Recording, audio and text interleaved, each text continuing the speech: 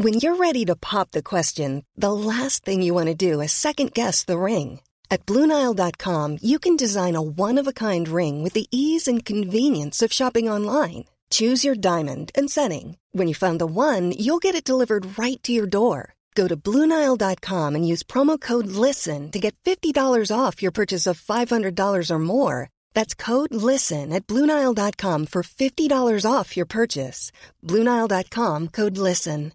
Hi, I'm Daniel, founder of Pretty Litter. Cats and cat owners deserve better than any old-fashioned litter. That's why I teamed up with scientists and veterinarians to create Pretty Litter. Its innovative crystal formula has superior odor control and weighs up to 80% less than clay litter.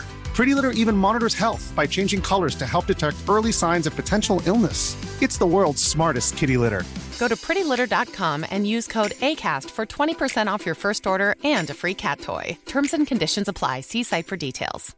Mom deserves the best, and there's no better place to shop for Mother's Day than Whole Foods Market. They're your destination for unbeatable savings, from premium gifts to show-stopping flowers and irresistible desserts. Start by saving 33% with Prime on all body care and candles. Then get a 15-stem bunch of tulips for just $9.99 each with Prime. Round out Mom's menu with festive rosé, irresistible berry chantilly cake, and more special treats. Come celebrate Mother's Day at Whole Foods Market. We are all entitled to sexual health, just as much as physical and mental health. We want to make it easier for folks to find resources. However they engage with us, there's no wrong door. So it's important that people are able to get access to care that is affirming. Talking about what their sex life is, about their concerns, and to make sure they're healthy. Do it for them. Do it for you, Montgomery County. Your sexual health matters. Visit doitforyoumc.org.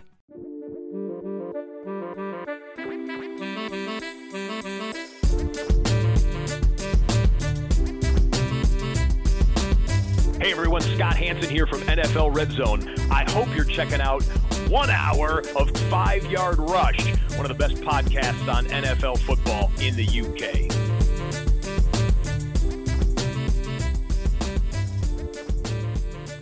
Hello, Rush Nation, and welcome to the 5 Yard Dynasty podcast. I am your host, as usual, Liam, or at the FSA Tweets on Twitter. And today I'm joined by my co-host, as usual, that is Rich at Dynasty Island. Rich, how are you? How has your weekend been with the Jets?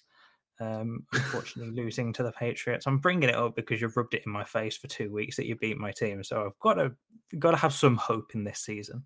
Yeah, I mean, I would love to sit here and say that it was a miserable weekend, but it was okay because I didn't get a chance to watch it because NFL Game Pass is absolutely atrocious, and didn't have the games for the first 3 quarters. So, yeah, it's NFL Game Pass, sort yourself out because it was better 10 years ago than it is now. And when does that ever work in tech that something goes backwards like that?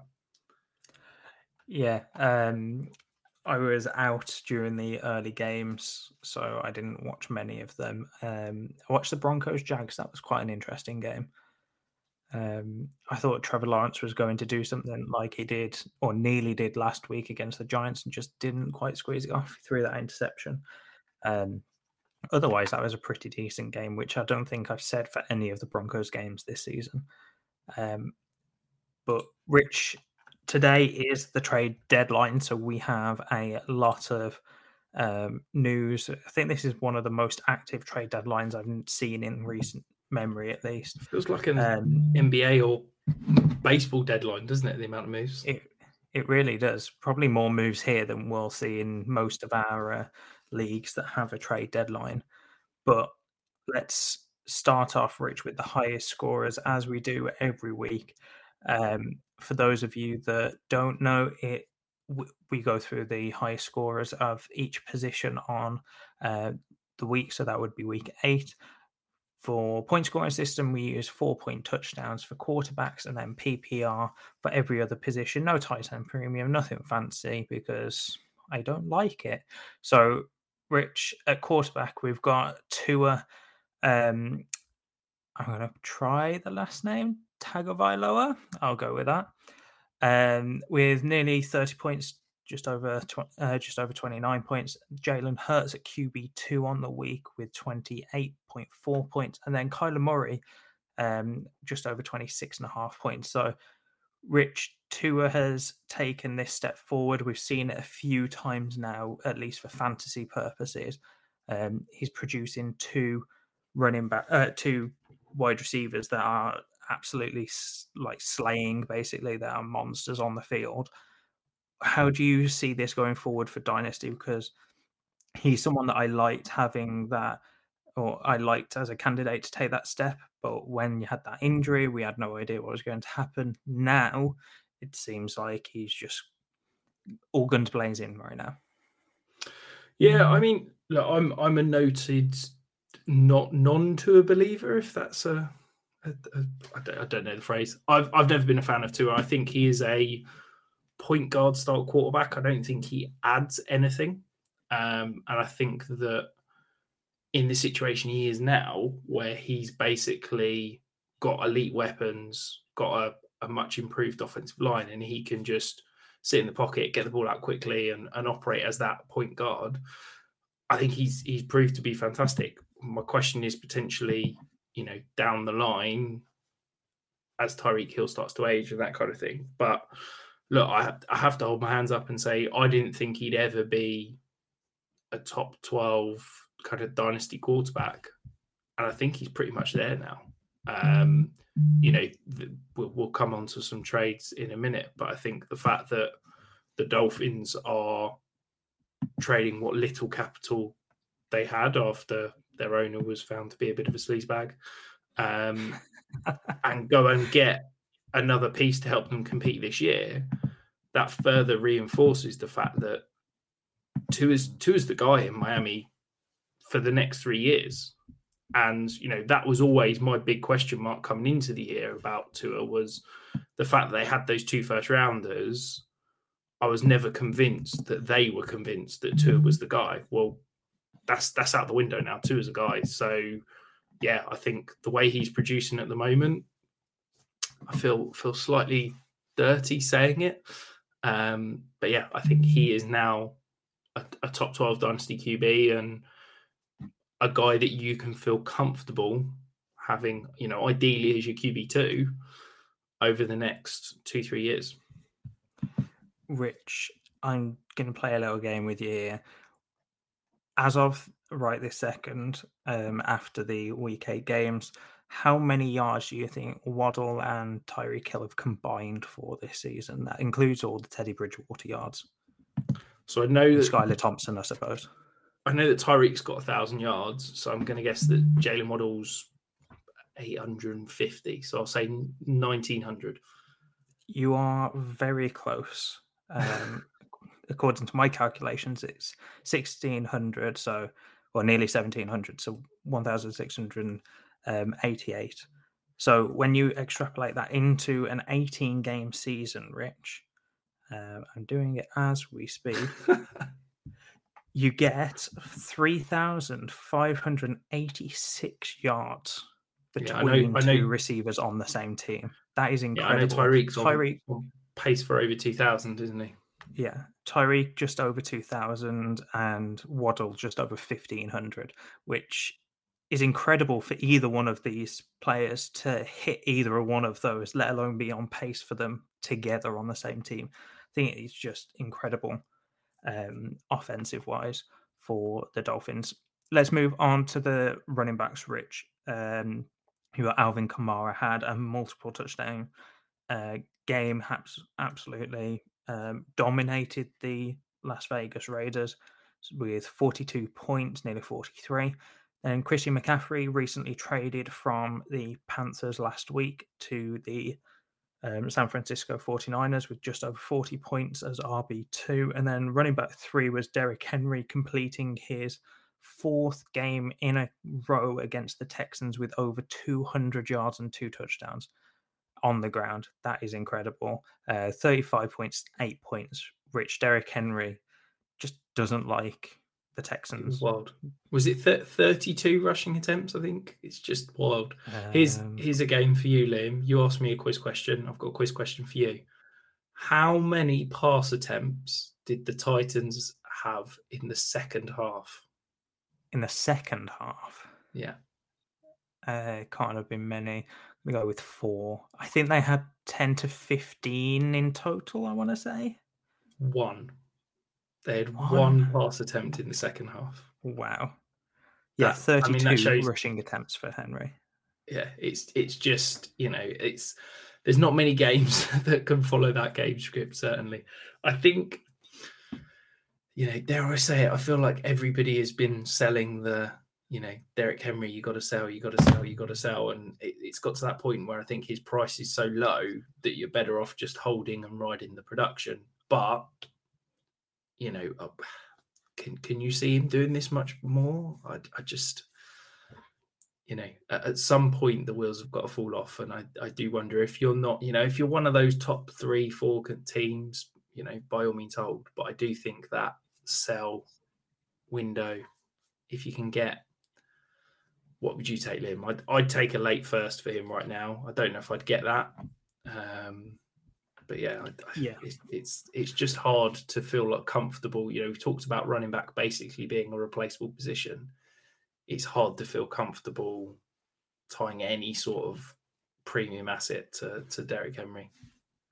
Yeah, I think late first is probably all you're going to be able to get for him. And if you're contending, that is just a smash buy, but you're not also looking to sell for that. I think with the points he's scoring, there's a bit of a difference between what you would want to get compared to what you think you'd get, or that you're actually going to get. Now, Rich, I've been toying with this idea and I want to put this over to you, and I suppose so the listeners can hear your rationale on this.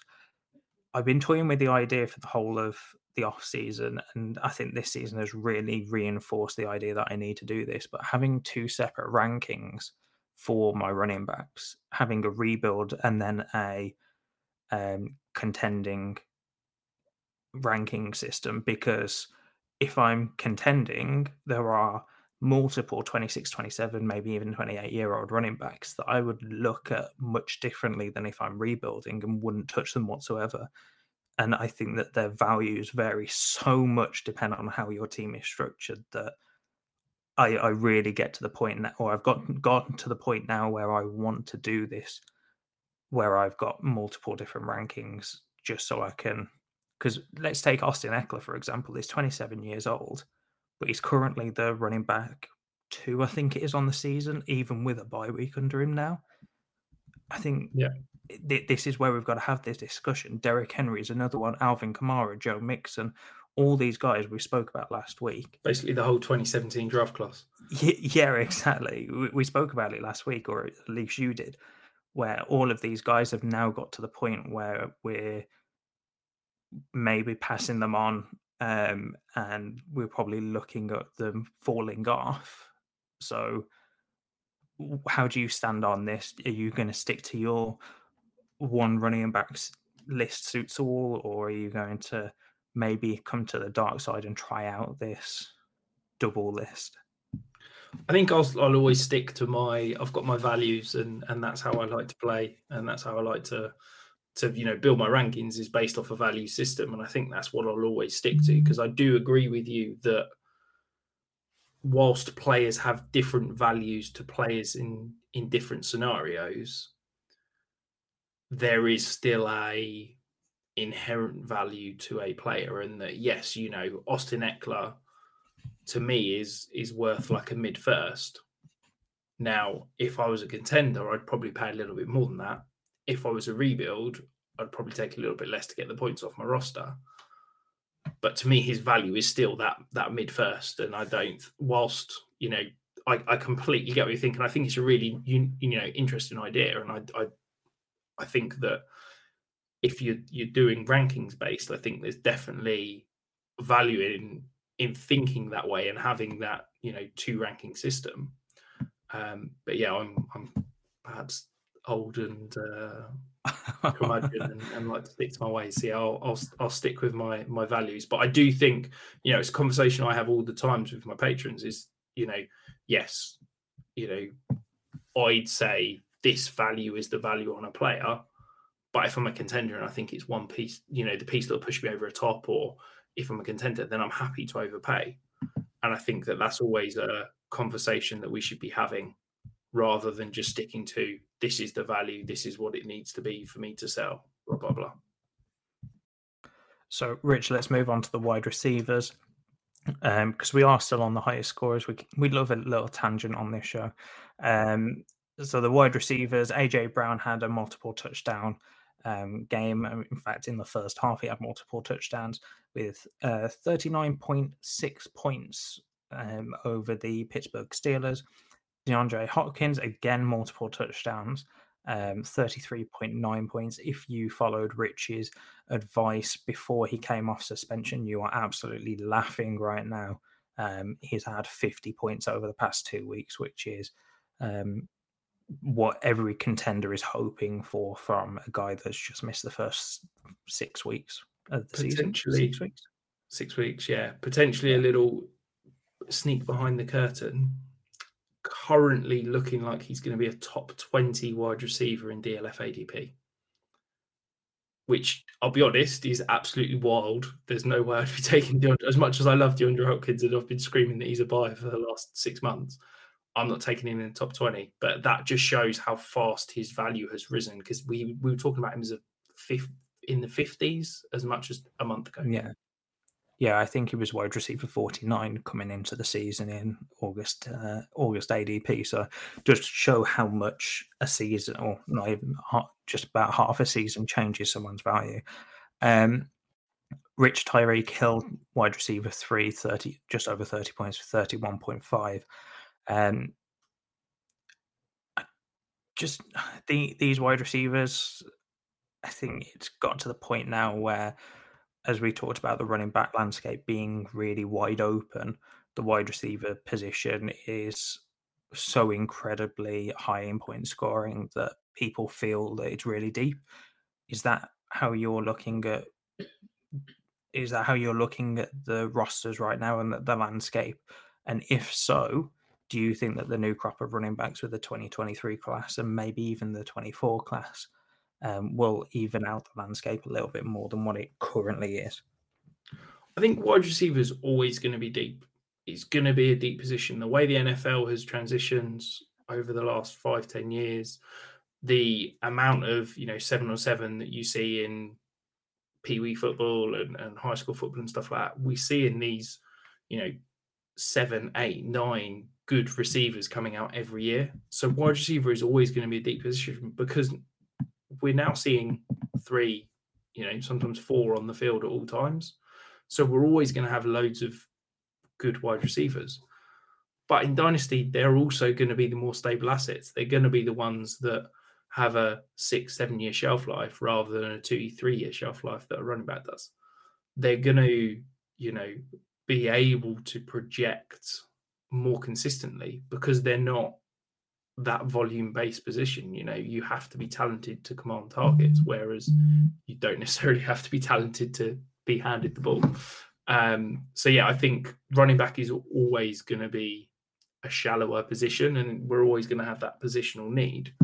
But for me, I'd still want to be building around those wide receivers, just because I think they're a more bankable asset for future years. So, Rich, moving on to tight ends, just as everyone predicted at the start of the season, we had Tyler Conklin, the New York Jet, former Minnesota Viking, as tight end 1 on the week with 25.9 points. Then Isaiah Likely, the rookie Raven, filling in for Mark Andrews in proper Mark Andrews fashion, having nearly 20 points. And then Kyle Pitts with 19 points as tight end 3. Rich, I've got 2 questions here. One, Isaiah Likely is... What are we seeing from Isaiah Likely right now, especially with how Andrews is injured? But then for the future, do you expect them to kind of move on from Andrews if Isaiah Likely starts to show Andrews' tendencies while he's still on that rookie contract? Or do you think that it's going to be a similar situation to a few years ago where they use both tight ends quite frequently? So I think that, first of all, I really struggled trying to get my head around or decide what to do with Likely. I really liked him in the pre-draft process. I think he was my tight end 2 before the draft. And obviously he fell a little bit later than I had hoped in the draft. And he ended up going behind the likes of Dulcich and Jelani Woods in my rankings. Now, what he has done when he's been on the field this year has been really impressive. And if he was in pretty much any other offense on any other team, I'd be sitting here saying he's a fantastic asset. He's going to be great. You can bank on him being a tight end 1 for the next 4 or 5 years. And I think he's a really good cornerstone piece to be building your franchise around. The problem is that Isaiah Likely profiles as that kind of modern move tight end. He is a guy that is not going to line up in line 70, 80% of the time like a Gronk. He's going to line up in the slot. He is going to line up out wide. He's going to be used in, as a movable offensive piece. That's fantastic. But that is what Mark Andrews is. And as good as Isaiah Likely has been, he is not Mark Andrews. Mark Andrews is the premier tight end in the league in that movable sense, along with Travis Kelce. Okay. So I'm really struggling. I've been thinking about this for the last couple of days. What is Isaiah Likely? Because I don't think he's going to see enough volume in this offense unless the Ravens go and do something that no team has ever done. And yes, I know people will sit here and say, but the Patriots had 2 tight ends that produced and blah, blah, blah. The difference is that the Patriots had 2 tight ends that produced when Gronk was a traditional wide tight end that would line up in line and flex out wide. Aaron Hernandez was that move tight end. They were able to get them both on the field. Unfortunately, because Mark Andrews is a good blocker, but he is essentially a big wide receiver, the same as Isaiah Likely, the Ravens can't really get both of them on the field, because the way they'd get both of them on the field is either, you have one wide receiver in order to have a blocking tight end and a running back, or you end up basically running like a, air raid style 4 wide receiver offense where you've got your 2 wide receivers and your 2 wide receiver type tight ends.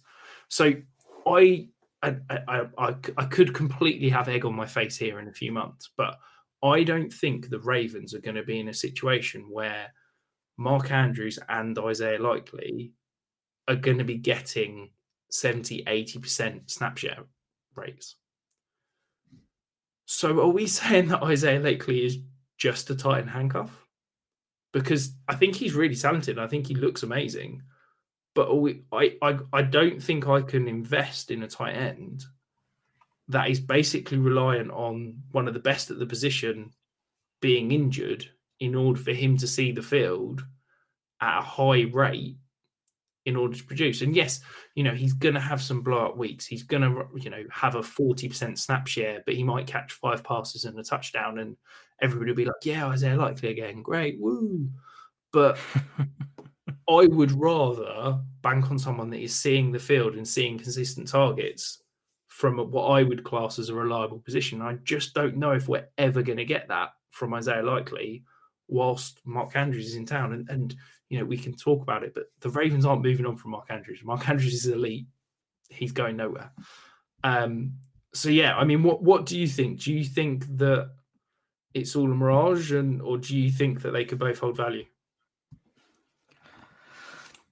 No, I think I'm tending to agree with you here. As you said, they're used similarly. So realistically, you're asking for Mark Andrews to be, or not asking, but you're expecting Likely to pick up Andrews' role when he's injured. So it's tough because my position on tight ends, and if the listeners that don't know by now, it's late or early. It's never in the middle, which is around the RB or tight end 4, 5, 6 range to the tight end 15-ish range. I tend not to take tight ends there.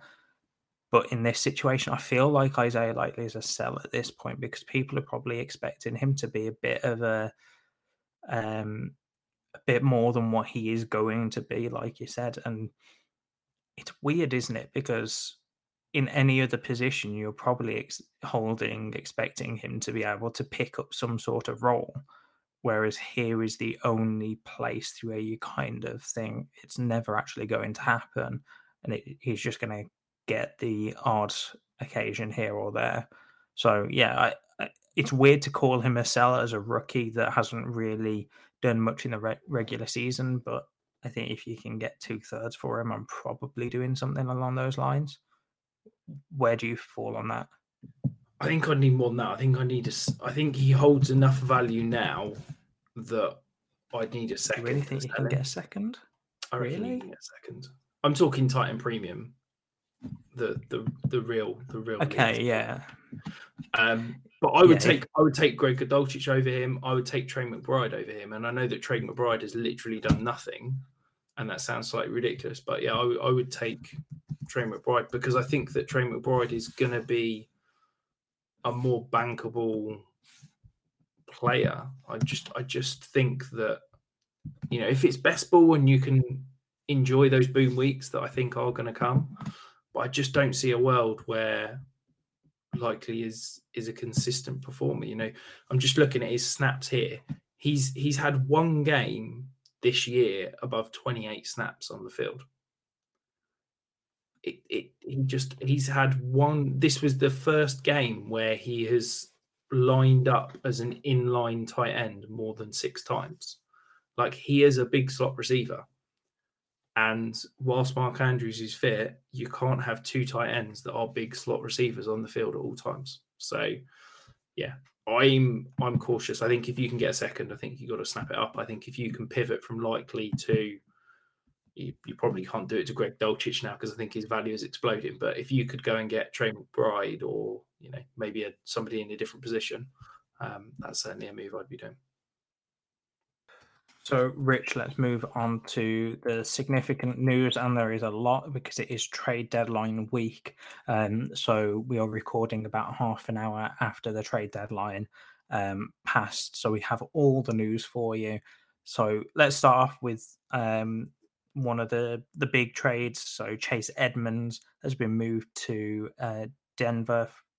Now, that wasn't the headline for this trade, but it's the fantasy headline. The deal included, Chase Edmonds, more accurately, was included in a deal for Bradley Chubb, the edge rusher. But as Edmonds has now moved to Denver, Rich, you've got Latavius Murray, who has been seeing significant timeshare and production. You've also got Melvin Gordon and then Mike Boone to a lesser extent as well. So where do you kind of see Chase Edmonds here? Because if he couldn't beat out Raheem Mostert, I still have a lot of skepticism around Chase Edmonds and his usage in Denver. I feel like we all have like player blind spots, so maybe mine is Chase Edmonds. I just love him a bit too much. But I really like this with Chase Edmonds because I think he has a skill set that no other back, you know, and you listed Mike Boone and Latavius Murray and Melvin Gordon has. And I think that he is going to walk in and carve out a role immediately. I think there is a reason why they'd have asked him to be included in that trade. And I think he's also playing for a contract. I know that he's under contract for $6 million next year with the Broncos, but I can't see them paying him $6 million when they can cut him for nothing when they've got Javonte. So he's playing for essentially to stay in the NFL. So yeah, I really like it for Chase Edmonds. Maybe that's just a case of me. I've got so many Chase Edmonds shares that I'm sort of convincing myself that it's a good move for him. Yeah, I think he's going to carve out a role. Probably take a week. You know, he might not get a role immediately this week, but I think over, you know, next week and beyond, it should hopefully be back to being fantasy relevant. The issue is I'm not a huge fan of that entire offense right now, as I'm sure not many people are. So, yeah, I just struggle to see what type of role he's going to get, as well as being in an offense that is really underachieving. Of course, that might turn around with Russell Wilson, but I struggle to see what fantasy relevant role he's going to get. Let's move on to another probably big, arguably one of the biggest trades of the trade deadline day. So Chase Claypool moved over to the Bears from the Steelers. They got a second round pick in return. So they got a return on investment, I believe it was, or was he a third round pick? Off the top of my head, one of the two. Third rounder, I believe. So no, second, 49th overall. So they did get return on investment as well as getting, of course, Pickens this year in the second round. But Chase Claypool moves over to the Bears, so immediately becomes a wide receiver one in that offense with Justin Fields, who is starting to get. Rich, you can't laugh at that. He is the wide receiver one in that offense. They're in tears right now that you're calling him the wide receiver one. But yeah, no, I'm not disagreeing with you. I just found it funny. But yeah, when we look at Mooney, Rich, he's got 25 receptions for 364 yards this season. Yes, the Bears haven't been throwing the ball much, but Fields has started to gain that confidence and start playing with a bit, or just playing better in general. So how do you see this shaking out for Claypool? The Bears in general, Fields, Claypool, everyone else there, because I still expect them to do something in the 2023 offseason to bring someone in. I know I said that last year, but obviously, or last offseason, but that didn't come true. It happened in season with Claypool, but I like this move. It gives Fields a deep ball threat that he may trust more than Mooney. Sorry, Mooney, truth is. I think this is a fantastic move for the Bears. I think this is a fantastic move for the Steelers. I think this is a fantastic move for Claypool. But more importantly, I think this is a huge move for Justin Fields. We've talked a couple of times about the Bears basically tearing it all down and saying, we're going to start the rebuild in 2023. We're going to put nothing around Justin Fields. If he succeeds, great. If he fails, we're not tied to him. We can pick our own quarterback and move on from there. Justin Fields is succeeding. The last 3 or 4 games, if you want to talk from a fantasy perspective, he's been a QB1 each of those, I think it's past 4 weeks.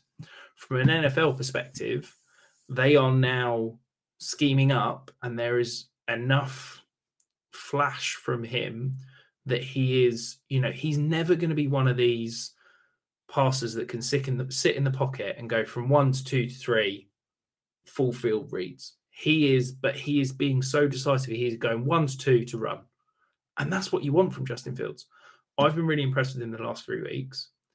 And I think that this move, to me, is the Bears saying, right, Justin Fields is our franchise quarterback. We're going to build around Justin Fields now. So let's go out and get an extra weapon to help with his development and his progression. Whereas in the offseason, they were saying, we're probably going to move on from Justin Fields unless he shows us something that makes us convinced that he's going to be the franchise quarterback. They've now seen that. So for me, the same conversation as we had about Tua, I'm now comfortable saying, I know that Justin Fields is going to be the starting quarterback for the Chicago Bears for at least 2, if not 3 more years. That's it. I'm happy now. There's 17 quarterbacks that I am happy and comfortable knowing are going to be the starting quarterback in 2 years' time. That's it. Justin Fields is one of them. Tua is one of them. It's basically my ranks down to Russell Wilson.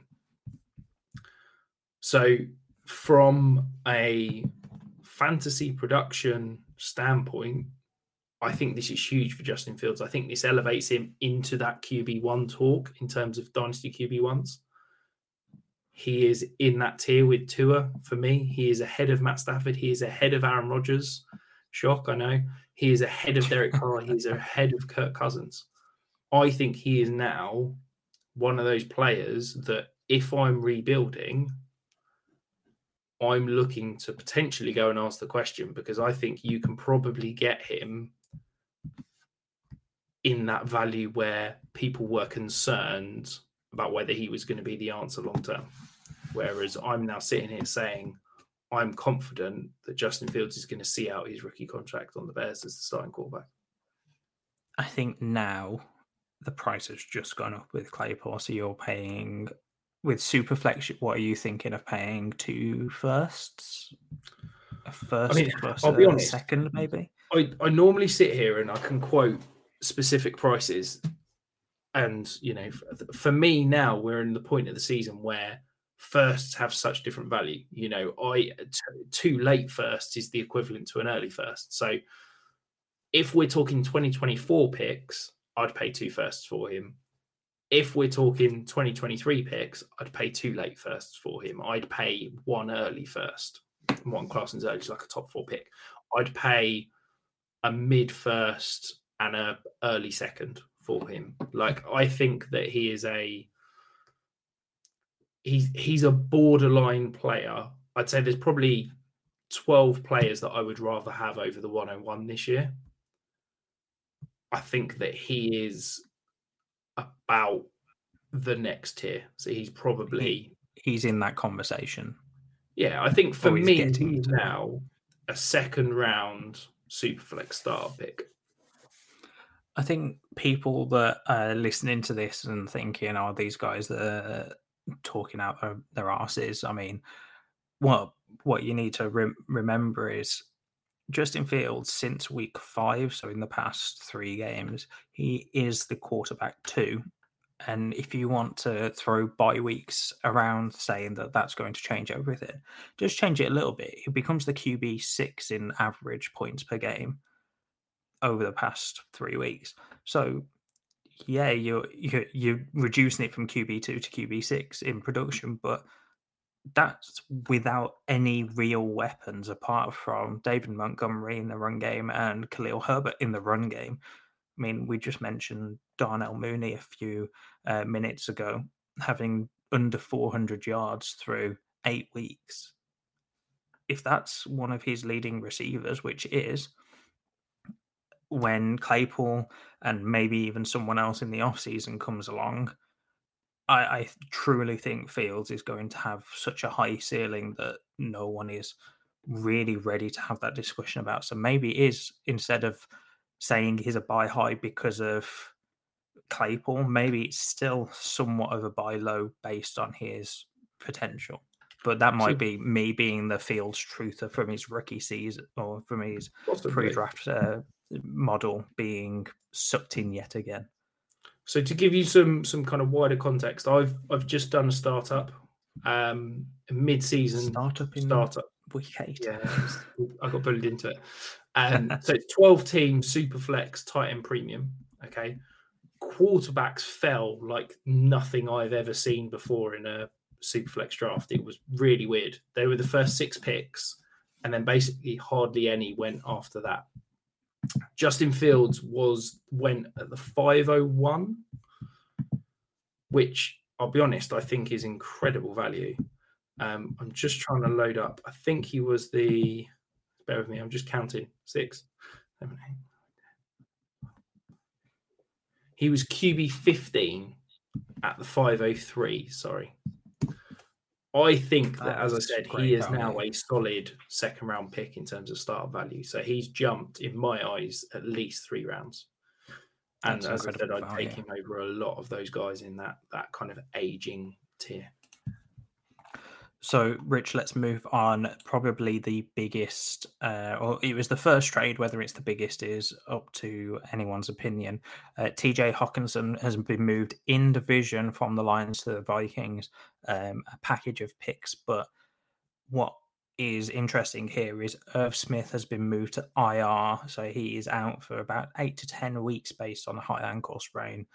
But TJ Hockenson moved from the Lions to the Vikings, which I love this move for the Vikings. I mean, we both were not very high on Irv Smith in the offseason, and TJ Hawkinson, I think, in this offense is going to be better than what he was in the Lions, in the Detroit offense. But I think this just means wheels up for Amon-Ra St. Brown.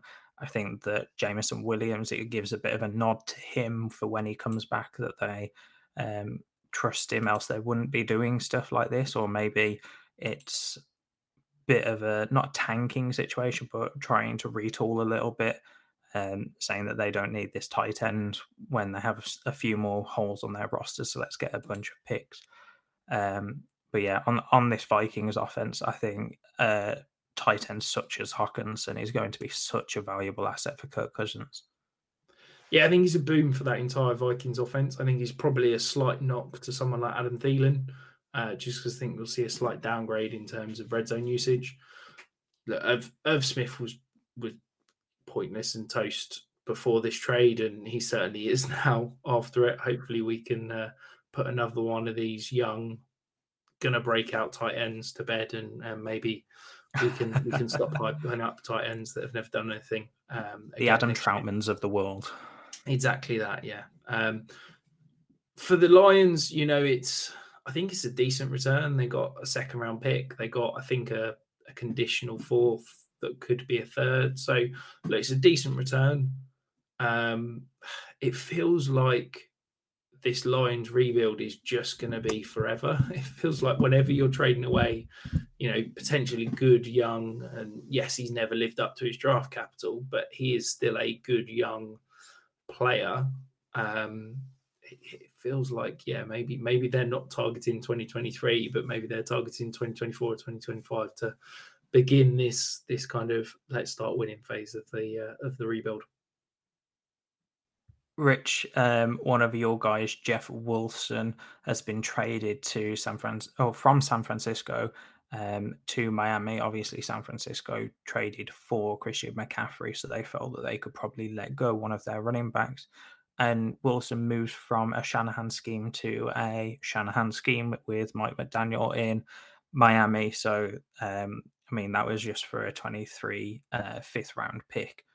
But that means that Mike McDaniel's offense, their running back room, is now Raheem Mostert, former 49er, and now Jeff Wilson, again, former 49er. So do you see that similarity? I think that this becomes a 50-50 timeshare or something close to that opportunity-wise, or maybe like a 60-40, with basically Wilson being a bit of injury insurance, I suppose, for Raheem Mostert, who seems to never have a healthy season. Yeah, I think, look, Jeff Wilson's back to being the best, or maybe not the best, but one of the best backups in fantasy football. He's shown that he can do it. He's shown that he can do it in this offense. Raheem Mostert has got a huge record and history of injuries. And I think that if there was a Raheem Mostert injury, Jeff Wilson steps in and takes over the majority of that role. I think I still think it's going to be probably a 60-65 Mostert leaning if they're both fit and healthy. But yeah, I really like the move for Jeff Wilson. It's certainly recouped a lot of his dynasty value, because it felt after the CMC trade, and with Mitchell coming back from injury, it was withering. Rich, and then Calvin Ridley has been traded from the Atlanta Falcons to the Jacksonville Jaguars. Really confusing trade comp. There's the worst it can be is a 23 sixth round pick. The best it can be is a 23 fifth round pick, and then a 24th second round pick, with about 5 or 6 different iterations of how that can be built up. It can have a 24th fourth, a 24 third. It's crazy the type of compensation they got for him, and it's all based around it's all unknown at this point, because some of it's based around when he's going to get reinstated, some of it's around his timeshares, some of it's around whether he gets a long-term deal. It's all an unknown, and I like the move for Jacksonville, because it means that they get a guy on the outside that they have seen in the NFL win outside, which is what they're struggling with right now. And Atlanta, they get him off the books, and get appropriate compensation for whatever situation he ends up being, which I think is a great move for both teams. Obviously, Ridley is still serving a suspension that is currently indefinite, but he can appeal to be reinstated in the off season. I think it's in February after the Super Bowl. So Ridley could be on the Jacksonville Jaguars next season. He could also equally not play again. So we don't know at this point. I think it's a good move for all parties. I think it's sensible for the Falcons. I think it's a great, go and get a guy at a reduced price because of the crazy situation. And that's why we're seeing all these crazy kind of caveats put onto the price that Jacksonville are having to pay. I think for me, Calvin Ridley, he has been a great rebuilder's buy. I think he is still that. You might have to wait a couple of weeks just because I think this trade suddenly wakes people up and his price probably goes up a bit. I'd still probably pay a late second for him. I think if he gets reinstated and when he's kind of fit, healthy on the field with Trevor Lawrence, I think he's probably going to be worth at least a late first. I think his fit with Trevor Lawrence is, look, people want to slate him and call him a bust and whatever because he doesn't have those sexy throws and those big bombs down the field, but he is already one of the 4 or 5 best intermediate throwers in the NFL. And that is where Calvin Ridley thrives. And Calvin Ridley is an elite route runner that can get open in that 10 to 20 to 25 yards area of the field. And I think that he's going to be such a nice fit with Trevor Lawrence that I think as soon as we get rid of all this kind of stuff that's hanging over him, I think he's going to be a fantastic buy. And much like, we talked about DeAndre Hopkins through the offseason being an incredible contending buy because the price was reduced for a 6-game suspension, but he's going to be back for the rest of the season. He's going to be back for the playoffs. Calvin Ridley is underpriced because he's suspended. But as soon as he's back, this is a guy that was being held up as a top 12 wide receiver as much as a year ago. Like, this guy is an elite talent. He's going to be paired with the quarterback that I think fits him perfectly. Yeah, I really like Calvin Ridley as long as we see him back on the field. Rich, and then we've got 2 players in the very last trade. This happened just before we went live. We were sorting out the show sheet, and then you mentioned Nyheim Hines had been traded. And then just after we started the show, the compensation came through, and it shows Zach Moss has been also traded within this deal. So Nyheim Hines to the Colts, and then to the Bills, and then the Colts got Moss, and I believe it was a conditional 5th or 6th round pick, so a later round pick anyway. So I think this is just the Colts taking a shot at Zach Moss maybe being better than Deion Jackson, and being able to fill out a backup role behind Jonathan Taylor. And then Nyheim Hines, this is bad news for James Cook. You said it immediately when the trade came through, and unfortunately, I think it is. And Devin Singletary will remain as some sort of role, but I think that is, again, slightly diminished a little bit. Yes, I feel like we've kind of thrown our whole show sheet out the window and are focusing on this, so I'll try and keep it quick. But I can't quite get my head around. The Bills use their running backs very little in the receiving game, and we see Josh Allen scramble rather than jet the ball down quite a lot. Yet the Bills seem determined to try and find a receiving back. They had Devin Singletary. We've seen Zach Moss. They went out and signed J.D. McKissick in the offseason, who then reneged on the deal and went back to Washington. They've spent a second round pick on James Cook. They've now gone out and traded for Nyheim Hines. It's like they seem desperate to get a receiving back. Hopefully, we're going to actually see him use him, but I'm not convinced. So yeah, I wouldn't go getting too excited for the potential of Nyheim Hines, because I'll believe it when I see it with this Buffalo offense and the way they're going to utilize a running back in the passing game. I agree with you. I kind of understand the Bills thinking, if this is their thinking, that you can swing any one of these guys out in a swing route or in a in a flat or anything along those lines towards the outside of the field, and a linebacker most likely has to go over, which then opens up the field for Josh Allen to run through. And if not, and they're focusing on Josh Allen, then you've got a wide open running back. So I understand that thinking, but at the same time, they just don't use them in the most optimal way. Rich, we've spent so much time on the trade, so let's whiz through the rest of the significant news. Not many injuries this week. So we had Jamar Chase declared out before the game this week with a hip injury, and he's going to be out for, I believe, 6 to 8 weeks. So monitor that in a few weeks' time. But that is a huge loss for a lot of fantasy teams, considering he was the wide receiver 2 going into the season in a tier with Justin Jefferson alone. And you've got DK Metcalf plays through an injury. We said that this injury wasn't very nice. It was a patellar injury. We said last week you're probably looking at Metcalf being out for a few weeks, and somehow he ended up playing. And I don't know whether you saw this, Rich, but he had the play where he basically became an actor and sold it as a run play, went to block and run off a defender, and then all of a sudden broke into a corner route and scored a touchdown from it. So I don't know whether you saw that, but that was quite interesting for a guy that was meant to be injured.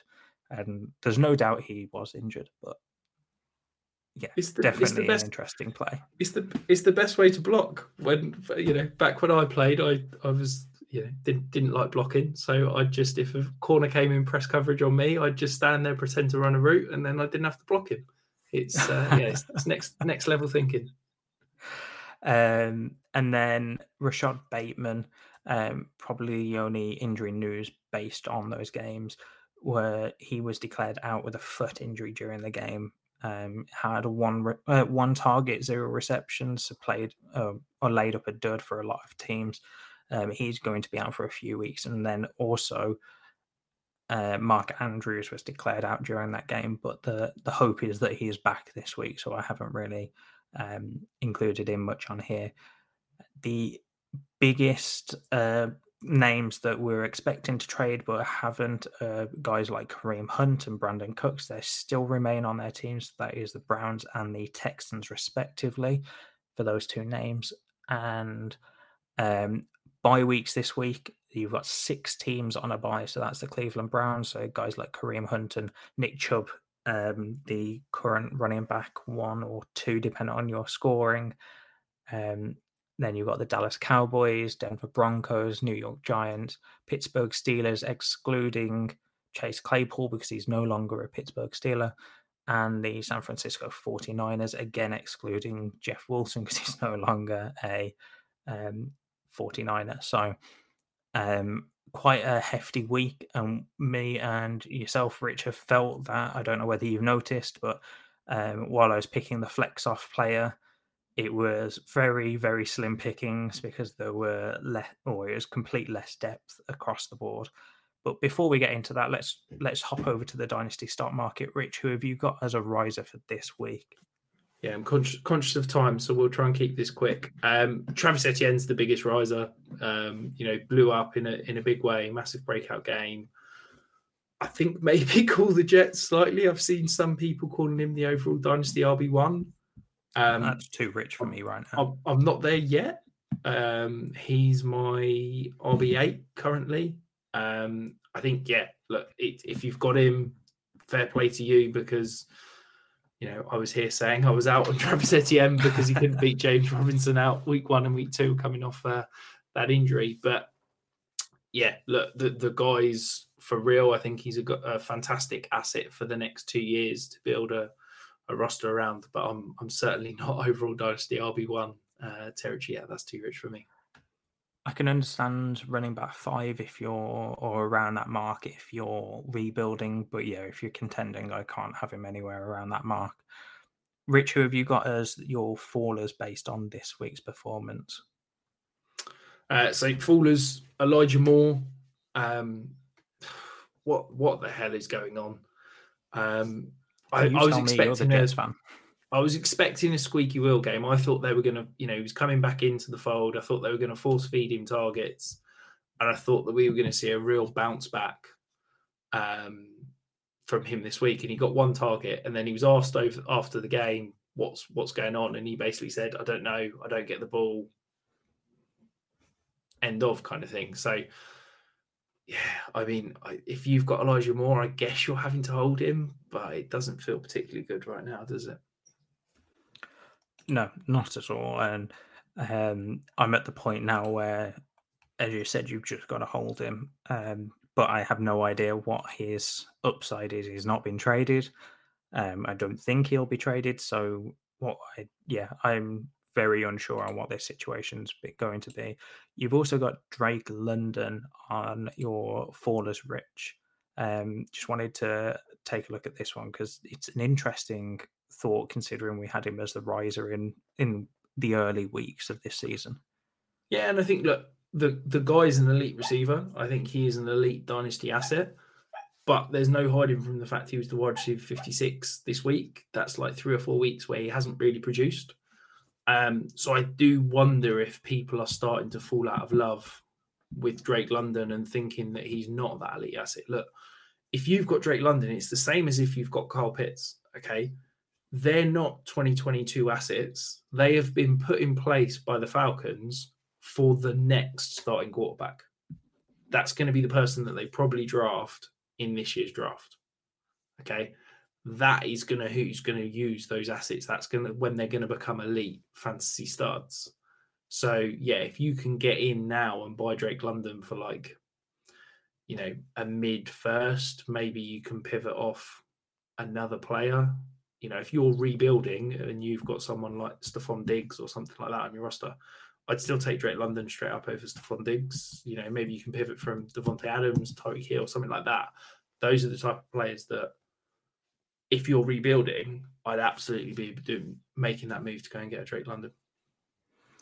Yeah, I think the biggest thing to note here is they're treating Mariota like a rookie quarterback almost, not letting him throw a lot. So it's probably the right decision, let's be honest. It probably is, but it's incredible looking at his stats. I mean, he had 28 attempts this week, completing 20 of them. But then previous weeks to that, he had less in the 2 weeks prior. So he had 13 and 14 attempts, and then back up to 25, and then down to 19 and 20 again. So he's just not being allowed to throw since week 2, essentially. There's a few spike games. And he's only ever been, over this season, he's only been over 250 yards once, and that was last game where he threw 3 touchdowns and 2 interceptions. So I just don't think they trust him enough to throw. And I think when they get that rookie quarterback, I think that's going to be the way through it. Rich, so you've got the player of the week this week. Who have you got going into the guy that we talked about a couple of weeks ago, Amari Cooper? I think he's still criminally underrated. He's the wide receiver 8 at the moment. Yes, he's going to have some dud weeks. Yes, he's going to have some boom weeks. It's the type of player he is. But, we've seen 7 targets, 5 receptions, 131 yards and a touchdown at the weekend. Yes, he threw an interception, which affected his numbers slightly. But he's currently the wide receiver 8. He is getting a massive quarterback upgrade in a couple of weeks. And you can probably pay wide receiver 3 prices to go and get him. I think if you've got 2 seconds burning a hole in your back pocket, I reckon that's probably enough to go and acquire Amari Cooper at the moment. I think someone who's just in kind of off-season value mode, I think he's still being undervalued what his production is right now, which is a dynasty wide receiver 1. I'm disagreeing with that based on the price. I think that he is criminally undervalued. But I think at this point, people have realized that he's putting up points with Jacoby Brissett going into a bye week, and they know that Watson's coming out on the other side. So I understand where you're coming from on that. But I just think that at this point, the ship has sailed again for any type of second or multiple seconds. I think you've got to end up paying a late first, if not a little bit more. I'd happily pay a late first for him right now. Yeah, that's what I was about to say. I'd still pay that, but I think that ship has sailed on multiple seconds. My player this week, Rich, is Tony Pollard. So Zeke was declared out before the game. It was a semi-late outage. I mean, he didn't practice for a lot of the week, if not all of the week. So it was kind of expected to an extent, but he was declared out during the week. And then Tony Pollard had 14 attempts for 131 yards and 3 touchdowns, and then adding 1 catch for 16 yards through the air. So what I wanted to ask you is, how do you value Tony right now, considering that Zeke is probably gone this season? I think it'd be very surprising to me if if the Cowboys kept Zeke around and didn't let Pollard have that backfield, or he gets a backfield elsewhere because he's a free agent, I believe, after this season. Yeah, I think that's the big issue for me, is that he is that free agent. I think if you sat here and said to me, the Cowboys re-signed Tony Pollard today, then I think his value is, worth probably a late first, and he's up into that top 20 kind of running back value. The problem is that who knows where he's going to end up. I think he is a smaller back. I think that whilst he is producing and can show that he can be an elite fantasy option on 10, 15 rushing attempts a game, I don't know if a team is going to go out and say, he's our starting running back, he's what we're going to kind of build our running game around. I think people are still going to view him as a 1A, 1B type back. And I don't know if he's ever going to get that opportunity to be a true bell cow. And so because there's that kind of unknown of where he goes hanging over him, it's hard to value him too highly. I think I wouldn't pay a late first for him, but I think in order to go and get him, that's what you've got to pay right now, particularly off this last week. So yeah, I think if you've got Tony Pollard and you can sell him for a late first, then yeah, I'd absolutely be doing that. So Rich, let's move over to the flex off for the new listeners.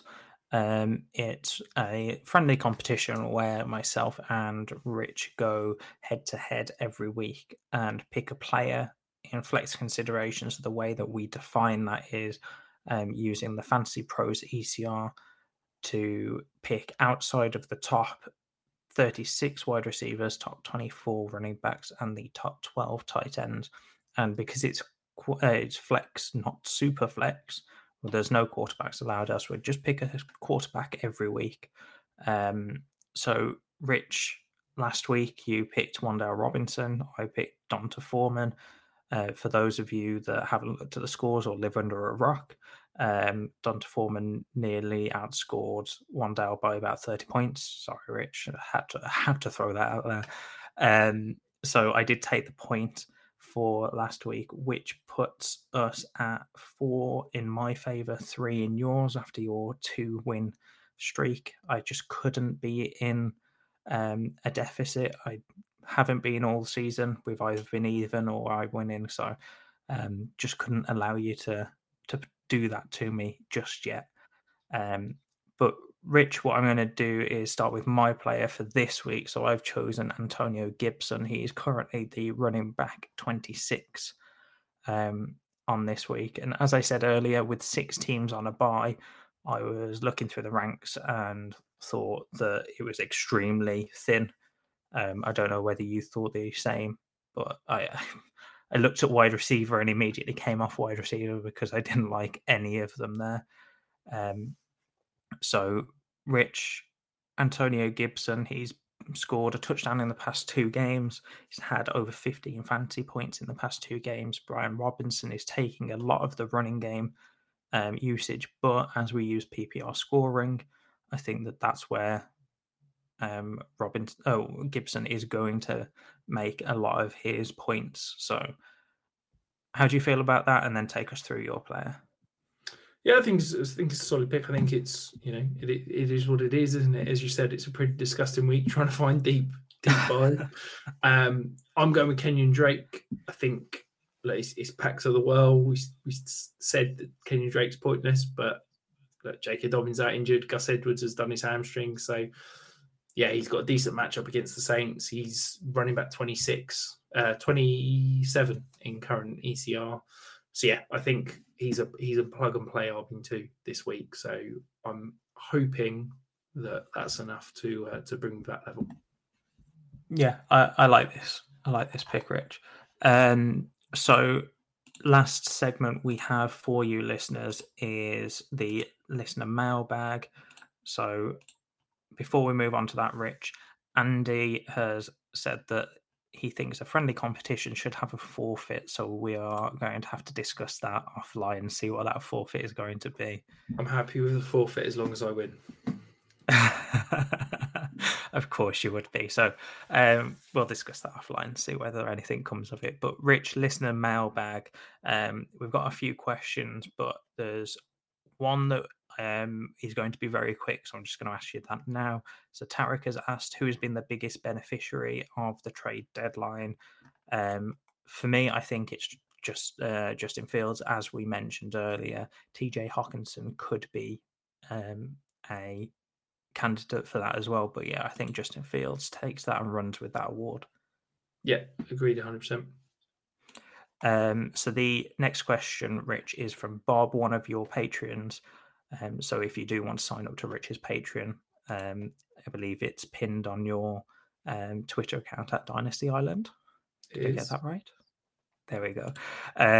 So he's asked, Bob has asked, sorry, what do you do with teams that started awfully but looked good on paper and now are looking awesome and scoring big, but because of that slow start, sitting at something like 2-6, 3-5? So, Rich, I'm going to hand that over to you because you sent this through to me on text, and I don't really know what I'd do. And so I kind of have that same mentality still. It really depends on the team for me. So I think there's one of two questions. Is that one, can you still mathematically make the playoffs? And two, if you can't. So if you can mathematically still make the playoffs, I think you've got to go for it. I think if the team's that good and looking good and scoring big, go for it. Because yes, we talk about avoiding that horrible middle ground, but if your team's really good and just had a slow start and catches one or two breaks, you could go in as a 5th or 6th seed into the playoffs and still win the title. I think if you're mathematically eliminated from the playoffs, then I think what you probably need to do is look at what we talked about a few times of that retooling rather than rebuilding. So start looking at, right, I'm competing in 2023. What parts of my roster are going to be there? So you sell off any asset that you think is going to be a declining asset between now and 2023, whether that be a potential free agent, whether that be someone towards the end of their career, that aging option, that kind of thing. What I would also consider doing in that scenario is you want to maintain as much roster value as possible. You want as many good players on your roster as possible. But you also want to kind of make your team slightly worse so that pick's a bit better. I think you have to be a little bit smart, and you basically have to sell off everything but one position. You need to sell off one position to keep everything else. Yeah. So if you look at your team and you say, right, I'm weakest at running back or I'm weakest at wide receiver, what I'm going to do is I'm going to sell off all of the wide receivers that are going to give me some points and put those assets into quarterbacks or something like that, rather than just going after picks.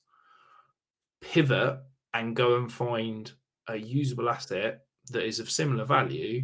If you're weaker at wide receiver and you've only got 2 good wide receivers, can you go and sell those 2 good wide receivers to go and buy a QB3 or a QB4 so that then you're loaded at quarterback? You don't need to worry about quarterback in the offseason, and then you can spend all of your assets to go and find wide receivers in that one offseason. Therefore, you can rebuild and turn that roster around really quickly. I think if you are 2-6 and you're just going to go, right, I'm just going to sell old players for picks and I'm going to try and, tank. I think everybody else in the league is doing that. I think you need to try and do something a bit different. And chances are, if your team's that good, you're probably not going to be able to tank because you're going to be winning most weeks. So I think you need to try and think outside the box. And that's where, if you can sell off one position, it basically means you're going to be putting up zeros or close to zeros in those spots each week. Right. And that should help you tank, but still allow you to keep your studs across the other positions. I think picking up guys that are going to increase in value, I mean, we speak about this all the time, and you should be doing this regardless of what position you're in.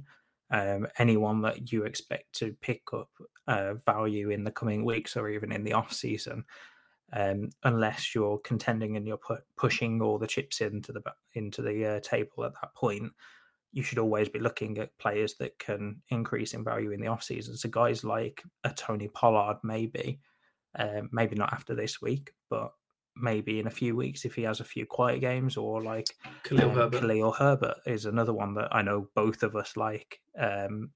And you had a question, I believe it was on the show sheet, and you took it off, Rich, of whether he's now worth a first.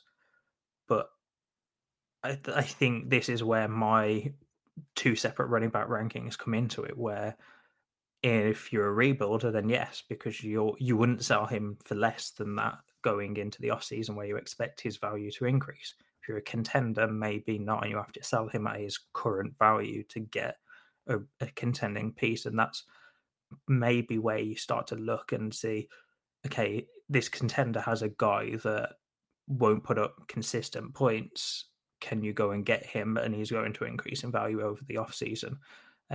Guys like maybe a Michael Gallup going through the season might pick up a bit more value as he starts to score more points with Dak now in the lineup. Guys in that range where you expect that value to increase either short term or in the off season. I like that retooling piece. I think the biggest thing is potentially selling your running backs rather than your wide receivers right now. Converting your running backs into wide receivers. So if you've got a Christian McCaffrey or something along those lines, converting him into a wide receiver with the new crop of running backs coming in, you potentially can rebuild your running back room very quickly with those picks that you pick up, or potentially already have with your early pick next year. So yeah, I think I agree with that assessment, Rich. I'm glad you went first on this one. So listeners, that's all we have on the show sheet for you. A little longer episode because it was trade deadline. You can find us on at 5 Yard Rush or at 5 Yard Dynasty every Tuesday at 8 o'clock. That's the live stream, or the show does go on wherever you get your podcast if you're listening to this as a live stream. It would be on the Wednesday following the live stream. So until next week, guys, stay safe, enjoy yourselves, and maybe try and get your head around some of these trades. See you later.